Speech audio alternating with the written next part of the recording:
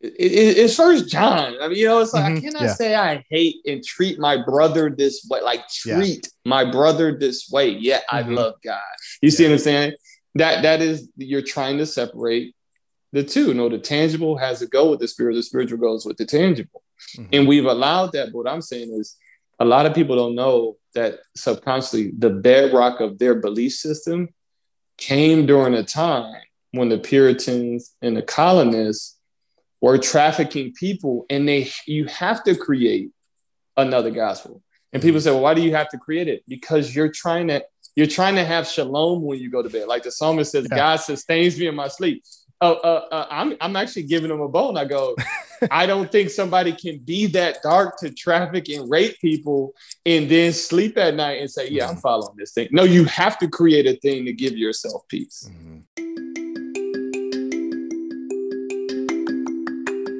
Hey, and welcome back to the All Things All People podcast, a ministry of all things all people and part of the Good Lion podcast network. Go check out goodlion.io and allthingsallpeople.org to find out more about those two awesome ministries. Both I am honored to be a part of. One I started, and one in Good Lion that we've just only recently become a part of. But we're super excited to be a part of that podcast family and would love for you to check that out. The podcast that you're listening to this episode is phenomenal. I know I'm biased because I'm involved in every single one of them, but I wish I could get you some behind the scenes footage of what it's like interviewing people, what it's like prepping for an interview, what it's like having conversations pre-show and even post-show, because they're all different. The research that goes into each one. Sometimes I read an entire book to get ready for it. Sometimes I do deep dives on people's social media, on the things that they've written, the things that other shows they've been on. And I like to do a lot of research for the show because I feel like our guests really deserve it. But it also helps me feel prepared when I sit down to talk to somebody. And I just have to be honest, sitting down and talking to A.D. Thomason, our guest for the day, and discussing his book that's coming out that he's promoting right now, Permission to be Black, being published through InterVarsity. I was really challenged because most of his book is about his experiences being an African-American Christian in a world of Western Christianity that he says, sometimes he feels like is not necessarily designed or set up for him, and certainly wasn't designed or set up by people like him. And, that's challenging for me because I'm a white pastor in a rural part of North Carolina.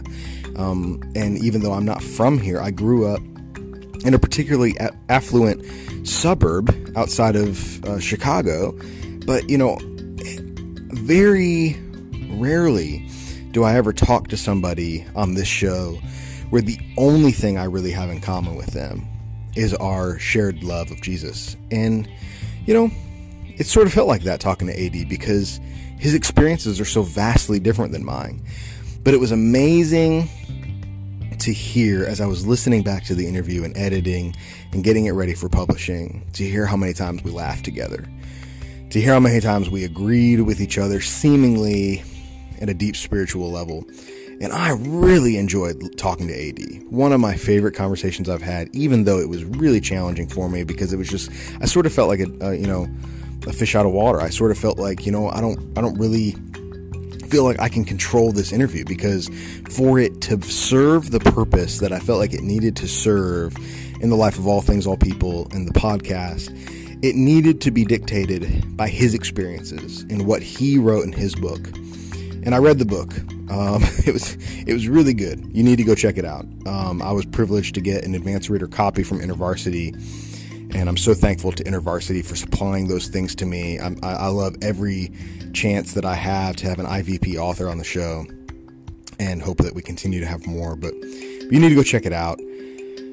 Make sure to go check out AD's social media and his website. That's linked in the show notes. And you can be sure to follow All Things All People at allthings.allpeople on Instagram and at ATAP Podcast on Twitter. And be on the lookout for some of the cool things that we're doing coming up. In April, We're dropping some really, really awesome shirts and sweatshirts that we've been designing. Our creative director, Josh, has been hard at work getting some awesome merch for you, some Think Like a Christian stuff for you to hopefully provoke some conversations with your friends and family, coworkers, whatnot. But, here's the thing. This episode that you're listening to is a great example of why I started this show, because I want Christians to get used to the idea of talking to people that come from different backgrounds, that think differently, that see things differently, but ultimately share the same mind with their brothers and sisters in Christ, because we share the mind of Christ. And that's what hopefully you're going to hear in this episode. So let me know what you think. Email me at jeremy@allthingsallpeople with your comments, with your questions, and I'd love to hear more. But until I hear from you, I'm excited for you to hear from AD, our Christian thinker for this week.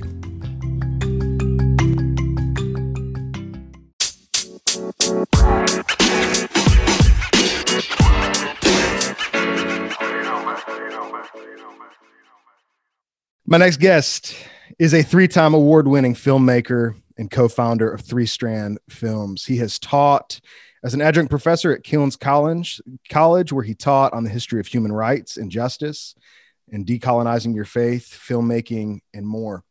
A native of Detroit who now lives in Atlanta, he has spoken and lectured in over 15 countries and written multiple books, including one that is coming out February 23rd, or tomorrow, if you're listening when this episode goes live, with InterVarsity Press. The book is called Permission to be Black: My Journey with Jay-Z and Jesus. I'm so excited to have on the show today, AD Adam Lumkile Thomason. Hey. Adam, dude, thank you so much for being on the show. Hey, it's good to be here. Thanks for having me. Yeah. So I was telling you pre-show, and I think I posted on a social media. I can't keep up anymore, but I was privileged to get a reader copy from InterVarsity of the book, and started leafing through it, and right away just thought, this is the type of conversation I want to have. This seems like the type of guy that I want to have that conversation with. And so first off, before we even tell the listeners what the book's about, I just want to tell you, I thought it was awesome. And I hope that the process of writing it and now doing the publicity for it has been, somewhat pleasant for you. Yeah. I mean, writing it was, I would say, more fun, so to speak, than the publicity and getting it out, only because, other people got to touch it. They have their perspective, things like that. Yeah. But, that's part of working in a team. Yeah. It seems like, right away. So we'll talk about the title. That's one of the biggest things I want to talk to you about, because that's what caught my eye. You don't often see, Jay-Z and Jesus mentioned together at all, but especially not in a book title for a Christian publisher. So I was like, okay, we got to do this. But it seemed, honestly, when I was reading the book, it felt like I was having a conversation with you. And that says a lot about your writing skill. Obviously, you're an extremely talented, creative guy who has his hands in multiple mediums, but was it just a really personal experience? Because I felt like I was, hearing stories from Denton, Texas, hearing stories from Savannah, Georgia, when you were in art school, and I was dying laughing about the story of the model when you had to draw a model for the first time. So by the end of it, I was just like, okay, I like this guy. But was it a really personal adventure for you writing this one? Yeah, it was. And I'm glad you caught that. I always feel like throwing yourself under the bus disarms people. Sure. Yeah. Right. And it takes away the stigma that you're trying to be an expert, which I'm not trying to be. Sure.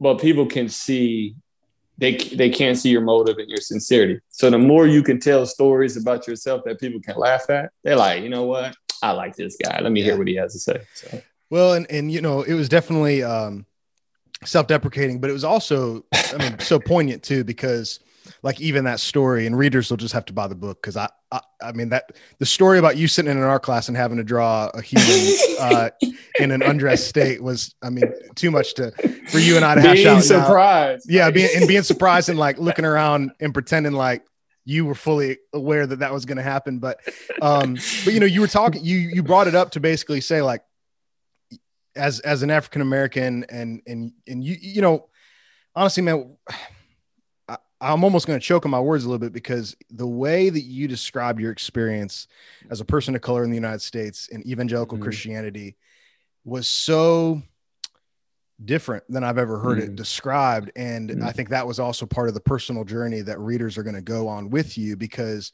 you know, you didn't even use some of the same terms that people are used to hearing. And I felt like that was a very beginning in my heart, you know, as a white Christian who, you know, has grown up in and around the white church more often than not, or churches that are white.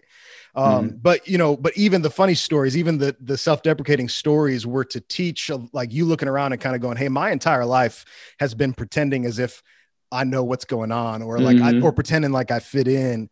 And so yeah, man, I mean, I just want to start with this one, because this question, and I've heard you talk about it, and you address it in your writing and in your art, but this given name that you have, right? A.D. Lumkile Thomason. I think that's such an integral part to who you are, and really is a great introduction for people who are getting to know you. So what's the background behind Lumkile?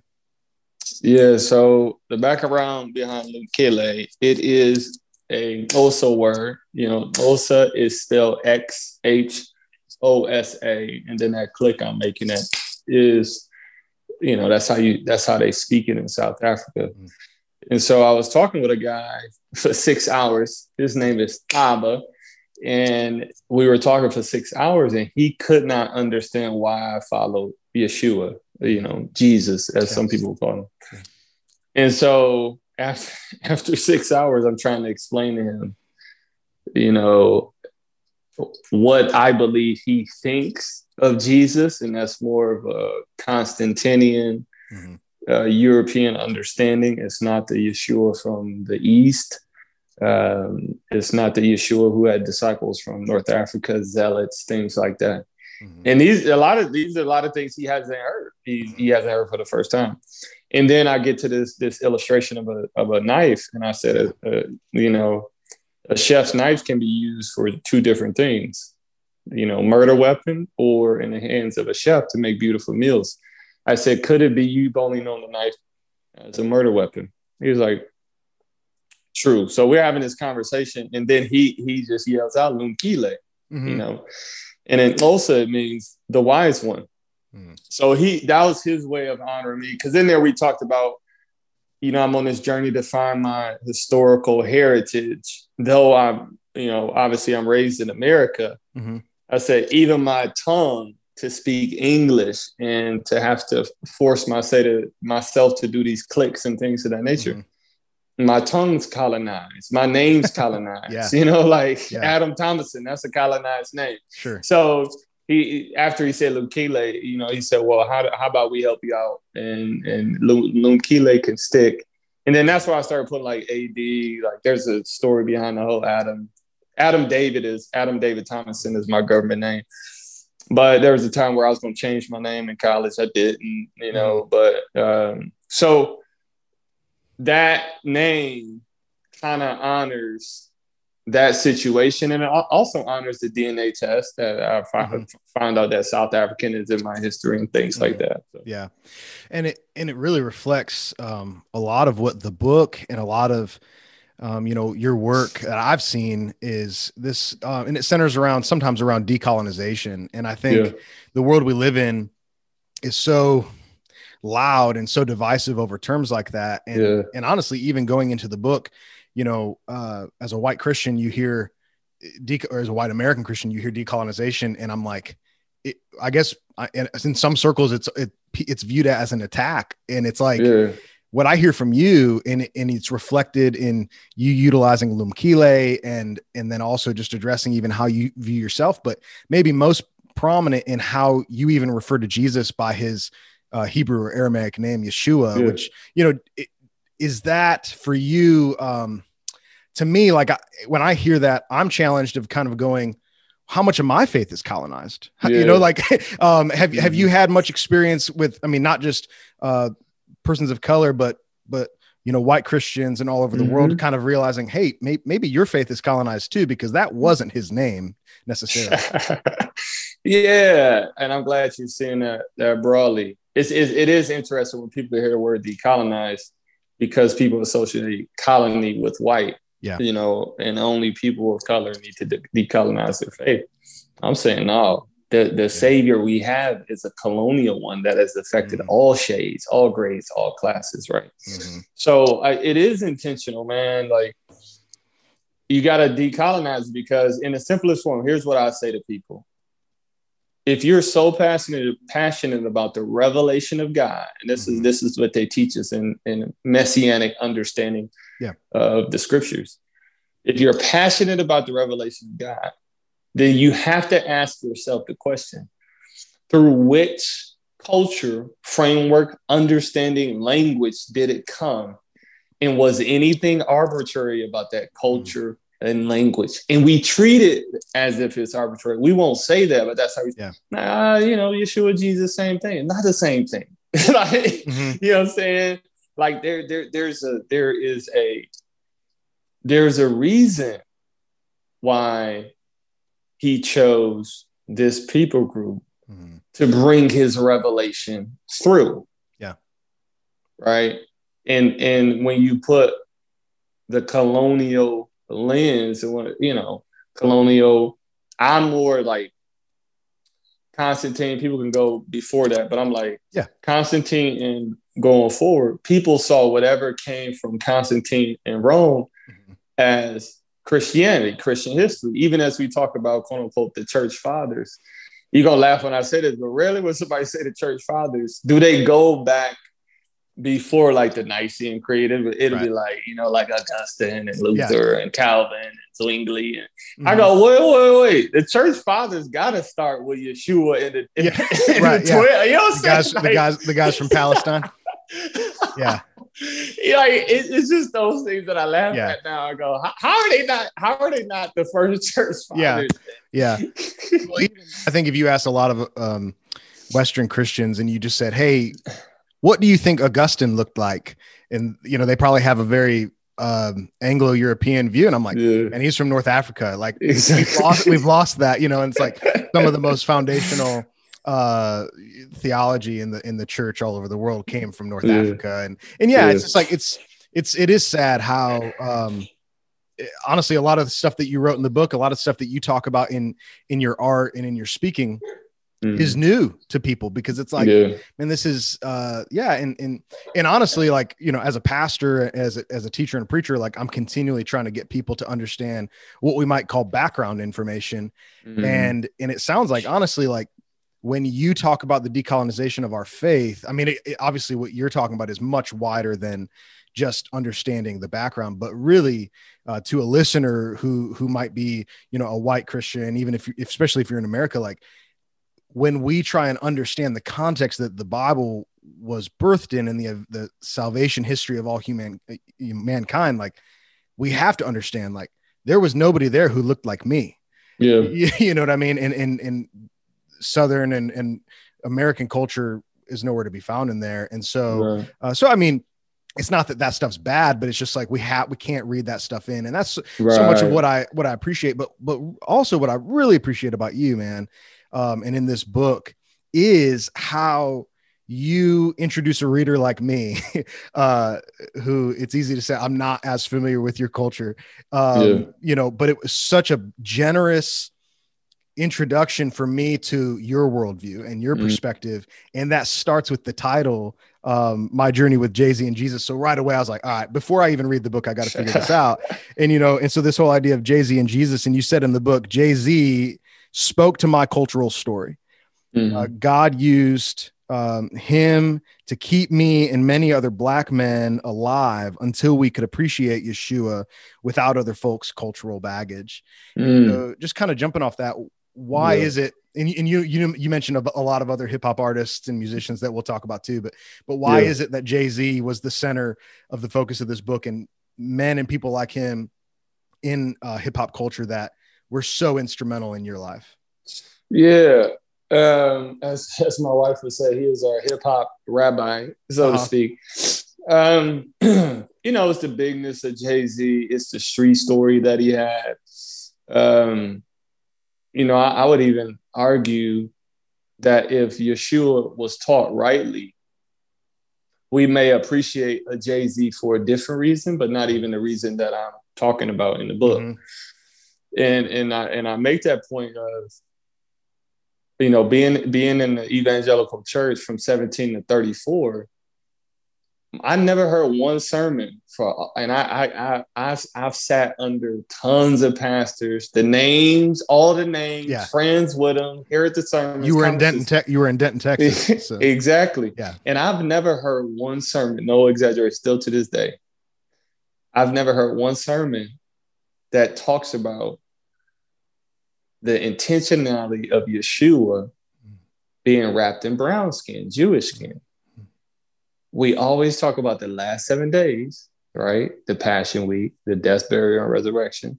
They'll sprinkle in the miracles along the way, the I ams and things like that, and, you know, feeding the 5,000. But we focus on really, if I'm throwing a bone, the last 3 years of Jesus' life, but rarely do we talk about the tangibility of the subjectivity and the targeting he would have been part of just because he had on Jewish skin. Let's just not even make it theological. Practically because he was wrapped in Jewish skin and the Romans were trying to tax out Jewish wealth through the tax collectors, and they were a dominant culture over the Jewish people. We don't even talk about that. Yeah. We don't talk about the angst he would have had just going out the door. And I go, I know a ton of people who need to hear that to understand the Savior understands what they're going through. Yeah. Yeah. You see what I'm saying? Yeah. And so when you talk about a Jay-Z spoke to that. I know it.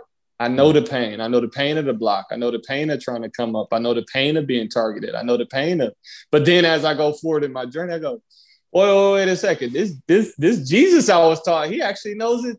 The Jesus I was taught didn't know it, but the real one actually knows it. Yeah. Wow. In a non-existential way. So that's what I'm talking about. Not in a non, oh man, he understands your soul. And right. I'm going, no, he day to day tangibly knows that this skin color can get me in trouble when I walk out the door. Wow. That's in the scriptures. I go, why am I not hearing this until I'm 37? You know what I'm saying? Like, yeah. Well, and I mean, dude, it might be because, I mean, a lot of people might look at the gospel narrative and really, like you said, a lot of Western Christianity is Constantinian. So we know that the Romans had a big hand in shaping the narrative after the events of the gospel, but a lot of people might look and identify more with the Romans, with the Constantinian culture, as opposed to being able to say what you're being able to say is, no, man, like when you leave the house, like you feel as if, no, Jesus would have walked in my shoes. Like he would have known what it felt like to have people looking at him and questioning him. And he was from a bad part of Israel. Like he was from a part of Israel where it was seen as, you know, nothing good could have come from there. And I'm being honest. So like, I grew up outside Chicago in a really affluent suburb. I live in Western North Carolina. I mean, I went to good schools and like, I never experienced that. And I think that that's, in my opinion, reading the book and listening to you talk, like that was probably where I was most convicted of, like, I need to, and people in my position need to just maybe be quiet and just listen more. You know what I mean? Because it's just, I can't relate, you know, but that doesn't mean that it's not true. And so when I think about that picture you painted, and I've heard you talk about that elsewhere, where you're talking to the guy who gave you the name Lumkile, and you were basically saying to him, could it be that you've only seen the chef's knife used to murder? What was it about Christ, Christianity, throughout your life that now, even though you have experienced this tangible suffering that Christ experienced, you said about having Jewish skin in a Roman world, what was it that allows you to see Jesus for what he really is, as, you know, the chef cooking up amazing food with the knife? No, that's a good question. Honestly, the short answer is, and I talk about this in another book, not Permission, but what was it? Confessions of an Ex-Evangelical. Yeah. Why I left Christianity, started practicing Jesus. Yeah. But I walked away. Like people say, well, what was it?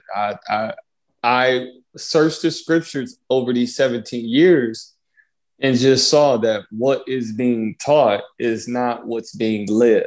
Mm-hmm. Mm-hmm. Like the power wasn't there. I was like, you can't theorize power into people and into your life if you're not living it. I don't care how good you are. Yeah.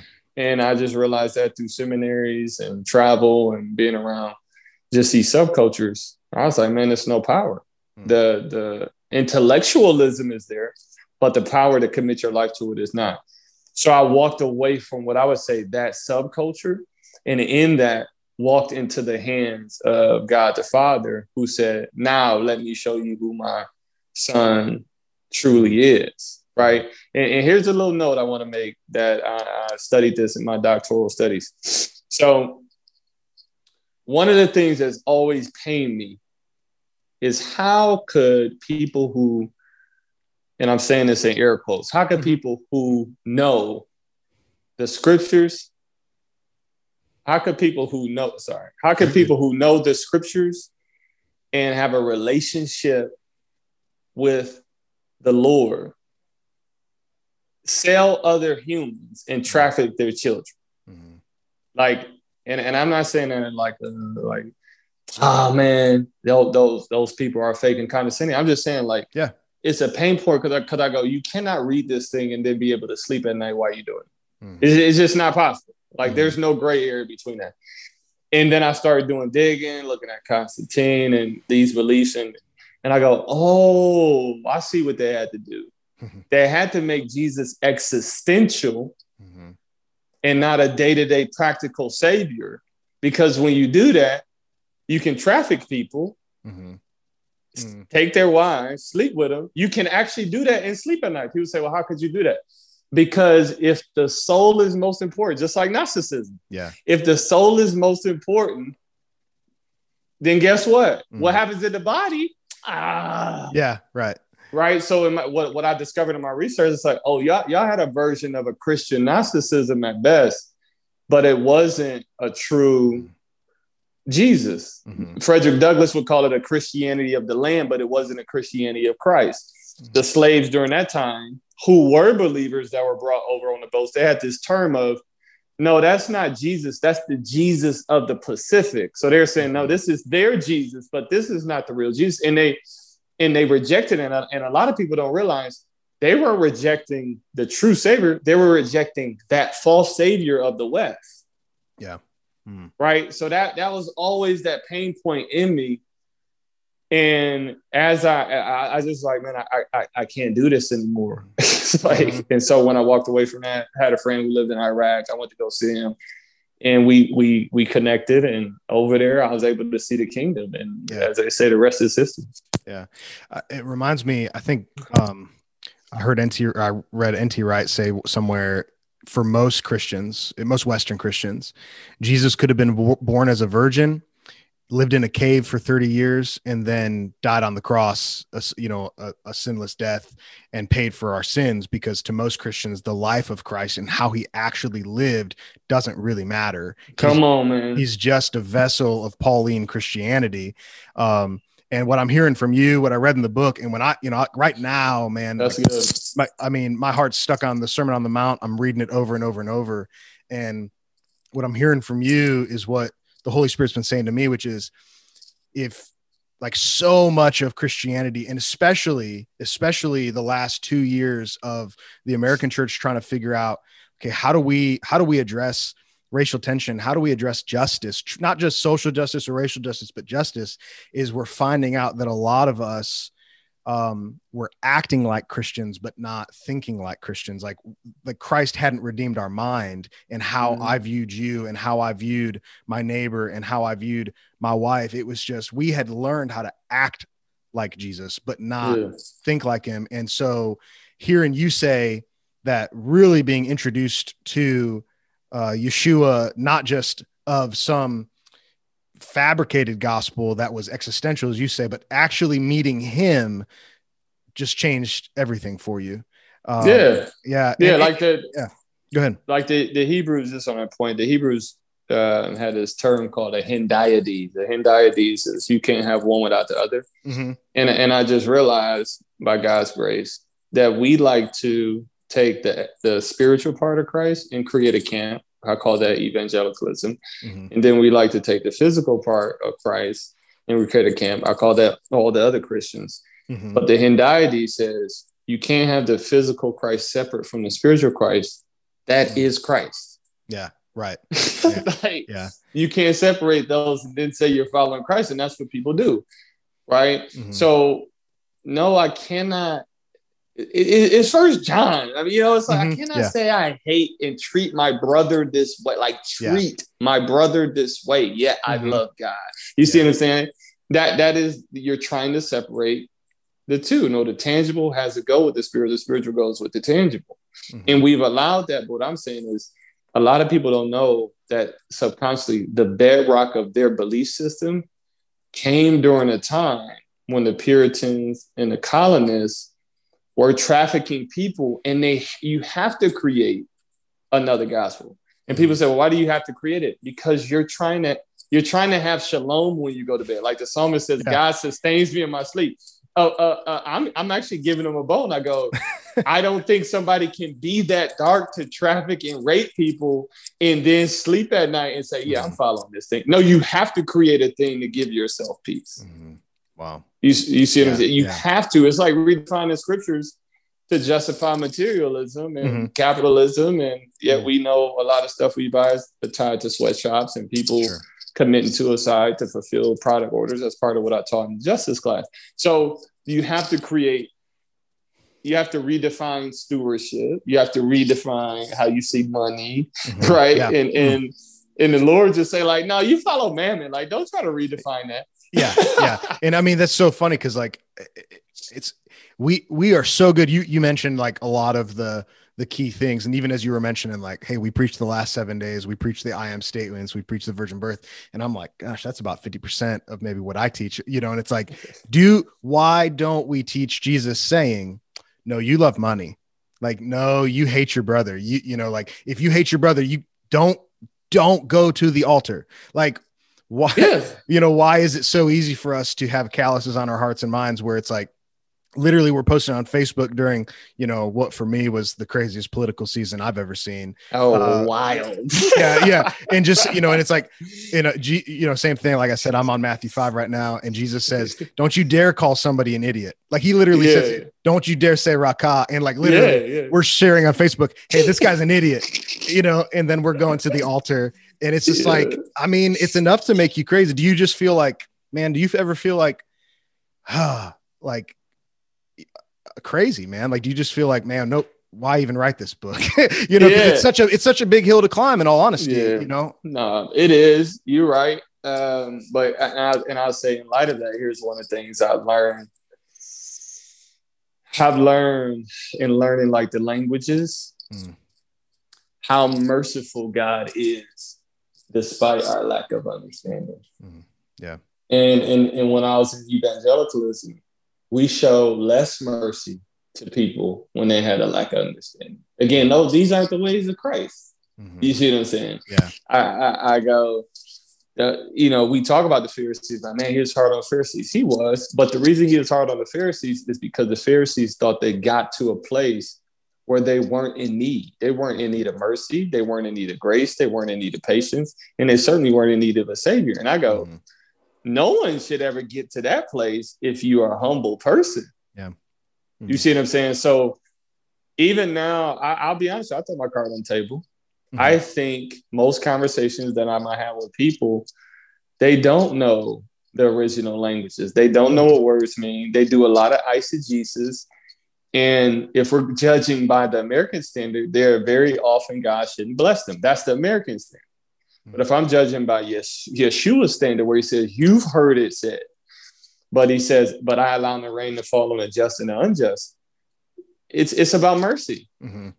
Yeah. And so even as I'm talking to someone and I go, you do know most of what you follow is very colonized, and God isn't blessing you because you're right. He's blessing you because he's merciful.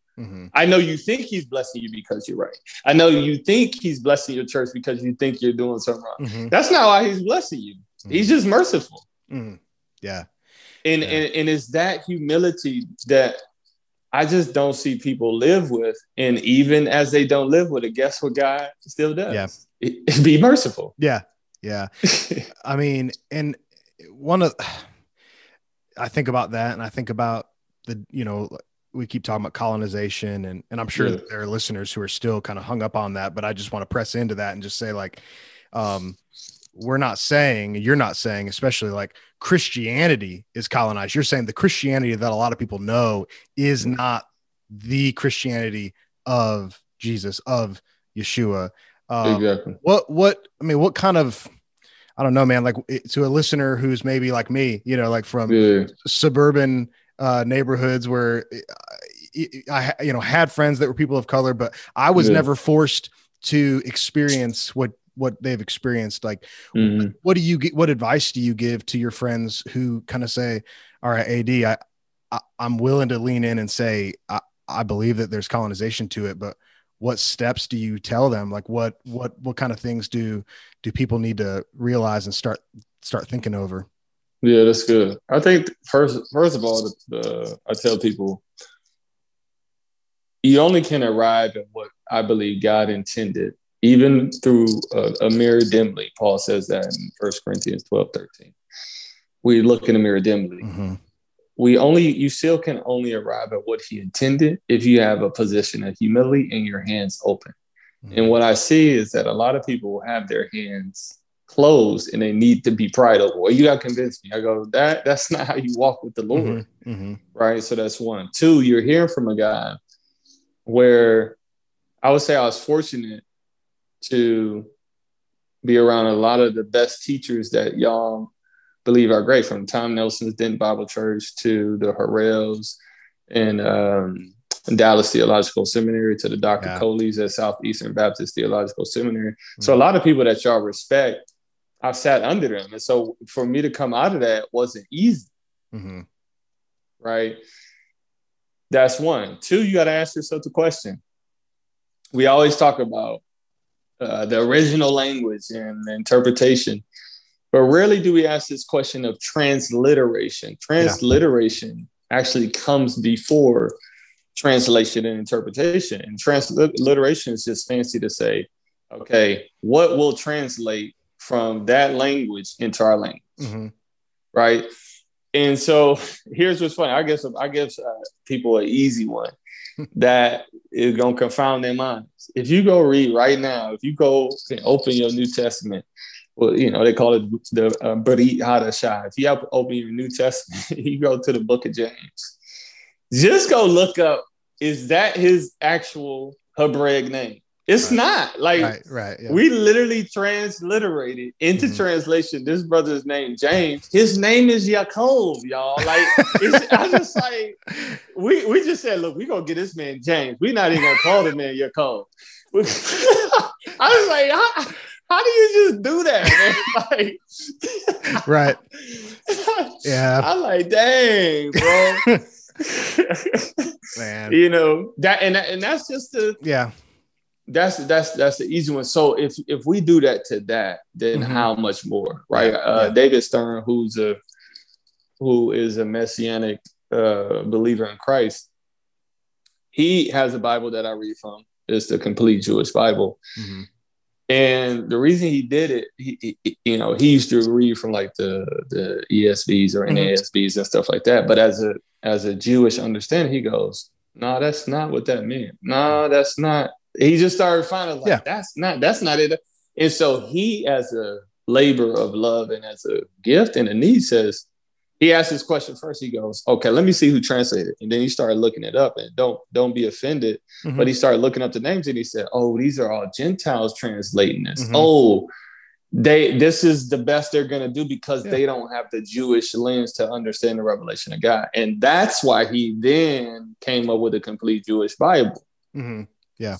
And we only ask that question, like, is the scriptures I'm reading, does it even have people who believe in Christ, who understand the Jewish lens and the context in the translation? Yeah.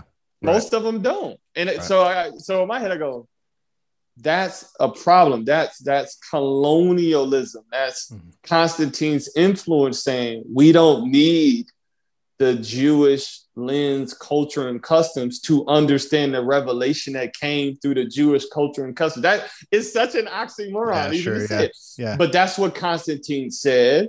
And we just went forward with it, and out came the translations. And then you got people like Martin Luther, God bless him, with the 95 Theses, but he was anti-Semitic. That contributed to us believing we didn't need the Jewish lens, culture, and context to understand the revelation that came through the Jewish culture, context, and celebration, right? So in my head, if you're listening, you got to humble yourself to say, no, if God intended a revelation, and he put that revelation through a culture, custom, context, then in humility, America, Europe wasn't the intended culture, customs, and context he brought it through.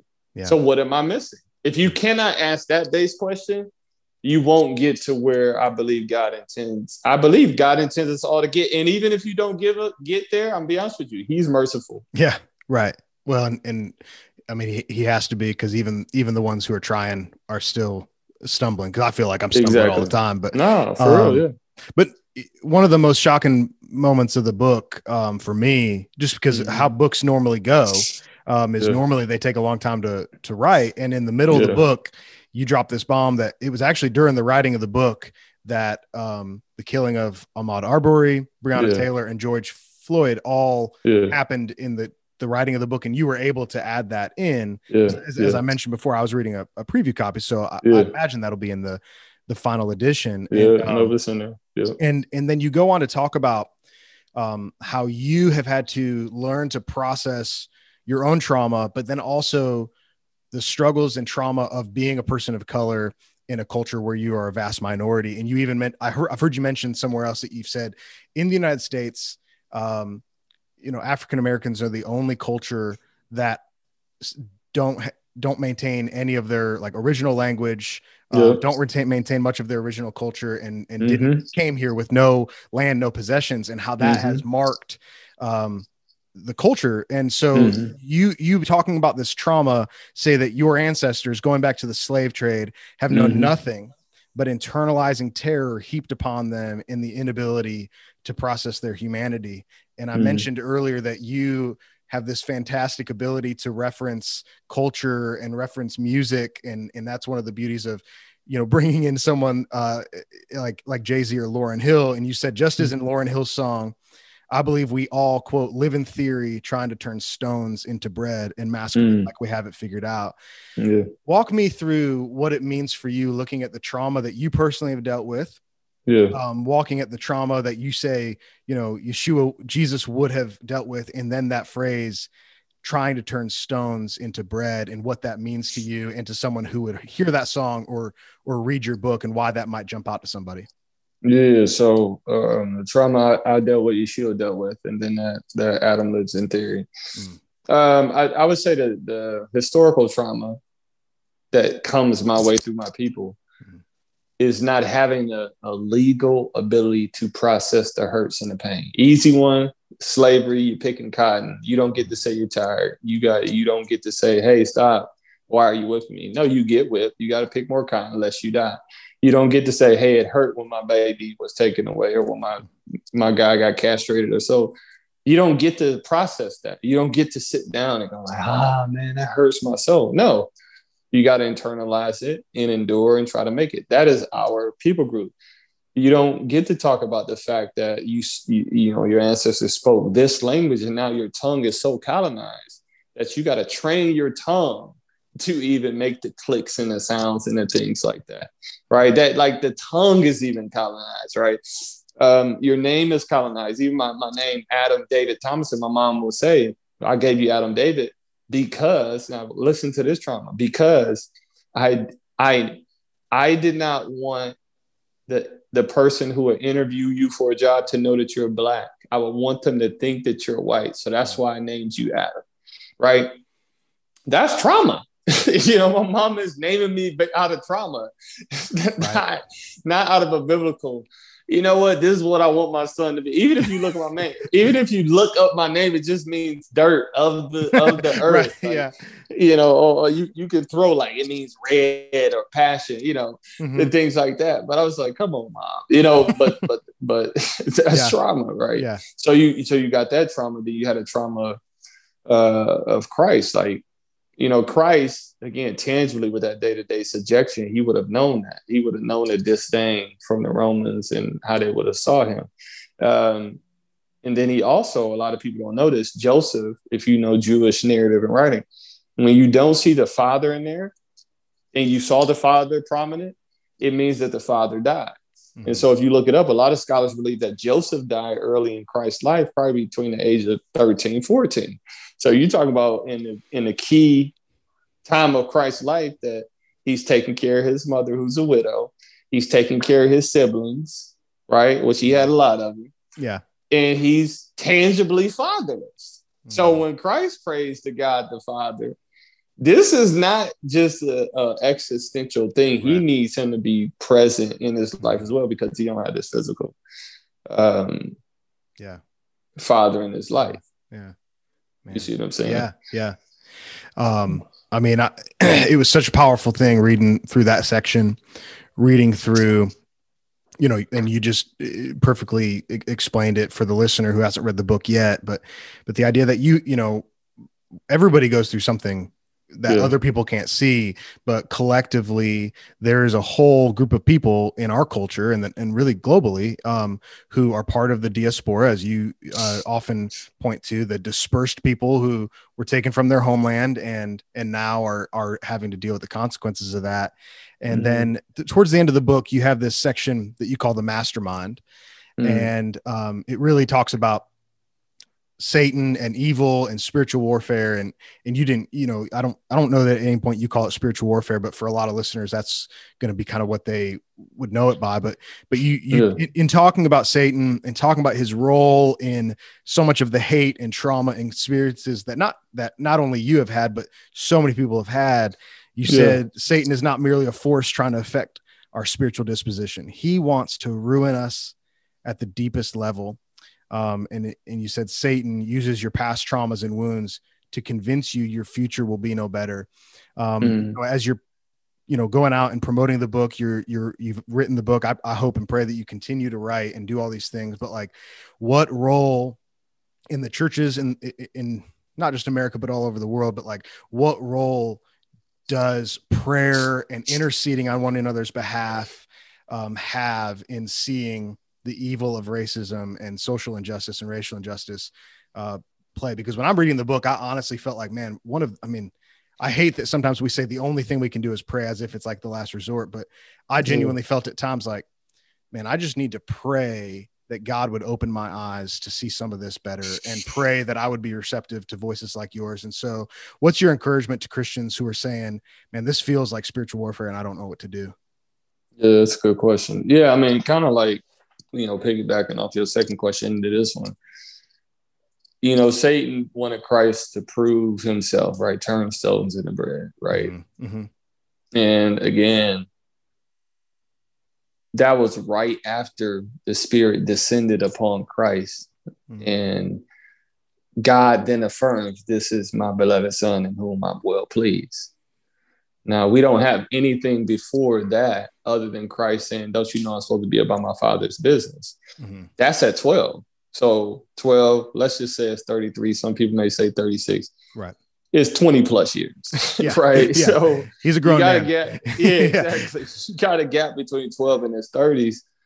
And the only thing we know that he knows is the Spirit happening during this baptism. So we don't even ask the question, but that's a good question to ask. So what happens between those other 20 years? Maybe it's just silence. Maybe he's just taking care of his mom and his siblings, right? And in those 20s, he's like, yo, am I? Is it? You know what I'm saying? Like, and because we just, oh yeah, the Spirit came down and this is who my well pleased. We just see it kind of like this fairy tale, but we don't tangibly think through it. Like, the God the Father wanted him to be affirmed, in him to know, and John the Baptist to know. Like, this needed to happen because other people were saying that they were saviors and miracle workers. I am the savior. Like, this is all happening. He goes, no, this is the one. So right after this is the one, after 20 years of, let's just say, proposed silence, this dove, he goes get baptized. This dove happens. The Spirit takes him out into the wilderness. Mm-hmm. Yeah. Right. He don't even get to bask in it. You know, he don't get to say, like, okay, it's clear. Let me go read some more things. Let me get stronger in my wisdom and stature. It's like, I gotta go get tested right after, you know what I'm saying? Like, dang. Yeah. You know, so, you know, I say all that is, and the first thing Satan comes with is prove yourself. And so I feel like in many cases, like, you know, minorities do it to each other. You know, black folks do it to white folks do it to black folks. We do it around the clock. We become the accuser to one another, say, like, prove it. Prove your theology. Prove your blackness. Prove your whiteness that understands the black church. Prove it. Turn these stones into bread. Mm-hmm. Right? And that's why it's like we had this masquerade like we got it all figured out. Yeah. And guess what Yeshua does not do? He does not quote the entire Bible. Mm-hmm. He just says, you know what? You ain't supposed to live by bread alone. And sometimes we just need to say, you know what? This is all that I know that applies in this. Yeah. You see what I'm saying? Yeah. Mm-hmm. But sometimes I feel like we want to put on more airs, and I believe when we do that, the enemy wins. Mm-hmm. So when you talk about quote unquote spiritual warfare, man, I always go to the last prayer in John 17, the priestly prayer. I'm like, man, he could have prayed for anything, but he asked for us to be kept while we were in this world. And he also asked that we would be one. Now, if you don't understand the regions where the disciples came from, those 12, that oneness, you're going to make that existential. But if you look at the Sadducees, Pharisees, the Essenes, the Herodians, and then the Zealots, the disciples came from one of those 5 groups. And if you know anything about those 5 groups, you take away Christ, those 5 groups would not deal with each other. Yeah, they hate each other, kill each other sometimes. Exactly. Yeah. Exactly. So again, tangibly, Christ knows I'm about to leave. Lord, I need you to keep them. Wow. You see what I'm saying? And I still see it right now that we're scattered amongst our 5 groups, and I feel like the Lord is still saying, I need y'all to be one. That was my initial prayer. Mm-hmm. Wow. Yeah. Right. And so to me, I feel like Satan sometimes like, man, it's easy just to divide them. They easy. Yeah. Wow. You know what I'm saying? Like they only see, as Paul said, they only see merely human things. They always go with what they see. Mm-hmm. They don't discern anything. The stomachs are their God. I was like, man, these people easy to divide. Wow.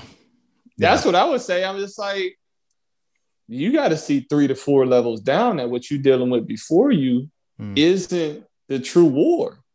Wow. Yeah. Dude, I mean, for me and for listeners who are hearing that and are, you know, simultaneously convicted and encouraged, which is always the best feeling, but is I think part of the process for some people is realizing that those divisions exist, that they're not of God, that they're of man, but beginning to listen to the prophetic voices from some of the other groups. And that's why I think you are so timely and so valuable to the church, because even just reading the book and this conversation has been, you know, like drinking a cool drink of water for me, because listening to you makes me realize how much of my understanding is only my understanding and is shaped by my own experiences. And part of thinking like a Christian, part of thinking like Christ is listening you know, and listening to your experiences, taking your word for it, which I think doesn't happen enough in our culture, is that like, hey, here's AD and he says this is going on. So I don't know. I don't care what news show said this or what one person said this, but like, here's a man who's just as saved as anybody else. And here he is saying, this is what's going on and we need to listen. And so, I'm so thankful for you. I'm so thankful for the book, and for listeners who've followed along and say, I got to get to know this guy better. Go to the show notes, go to the listening notes and everything, and go follow him on social media, but really go buy the book. I think it's a fantastic example of just like, more people need to listen. And yeah, man, I think your voice is prophetic, and I think that it's very powerful. So I'm not only appreciative of your time for this episode, but also just, you know, what you're doing in the world. And I just pray that the Lord continues to bless you and keep you and multiply your influence, because I think you're using it for his glory and not yours. So thank you so much, brother. I'm very appreciative. No, praise God. Like, really bless him, because it has been a lot of trying not to grow weary and well doing. I'll be honest with you. Yeah. You know, like, you know, just for the listeners, one thing I was trying to communicate in another interview is we had this understanding. W.E.B. Du Bois says this in his book, Souls of Black Folk, that Black folks have to live this double consciousness. Mm-hmm. And you'll hear things where a lot of Black families will say, and I got this speech, and I've said it to my sons, my son and my daughters, but we have to live with this mentality. Hey, you got to be 10 times as better to get the equal opportunity of the majority culture, white culture. Now, I want you to hear how traumatic that is, that it is normal for us to have to work 10 times to get the equal. There's a phrase called John Henryism. John Henry is based on a real Black man who had to take on this machine, and he had to beat the machine to keep his job. Story says that he beat the machine, but he died afterwards because he endured so much trauma. Now, if Black folks believe and the standards are that they have to work 10 times as hard, just think what that's doing to their mentality, to their bodies. And I'm saying this, y'all, if you listen to me, and I'm saying this to you, it was no different in the church. I have to consider my dress 10 times all the more to make white folks feel safe. I have to consider my tone, my hair, my stature. These are conversations, not things I'm projecting. These are conversations that I've had. That is trauma. When someone has to live at base level 2 different lives, but they're supposed to be able to live the one life in what we call God's family, that's called trauma. That's a problem. Yeah. Right. So the reason why I say, you know, trying not to grow weary and well doing is because that's the legacy, man, that Black folks come from, is, you know, from the no matter where you stand, but, you know, the Martin Luther King, Malcolm X's, the Madam C.J. Walkers, or the Ida B. Wells, and the people like that. They've always had to work extra just to get base level, Jackie Robinsons and the people like that. And it shouldn't be with God's people. Yeah. Right. So I do hope that God puts fuel on this, because I believe it's his revelation, not mine. I believe he chose me as a vessel to literally to be a conduit through it, and he could have chose anybody. And so I do hope that God, I hope he breathes on it. Yeah. Yeah. You know, a lot. So. And I do. I definitely join in that. I hope he does. And I believe he is going to. I believe he has. And like I said, when the book showed up in my mail, I didn't realize it was going to be as powerful as it was. And so I'm thankful that it did. And so, like I said, so appreciative of you, brother. And hopefully this isn't the last time that you and I get to cross paths. Yeah, likewise, man. I thank you for engaging it, reading it, and having me on. Like, really. Oh, well, thank you, brother.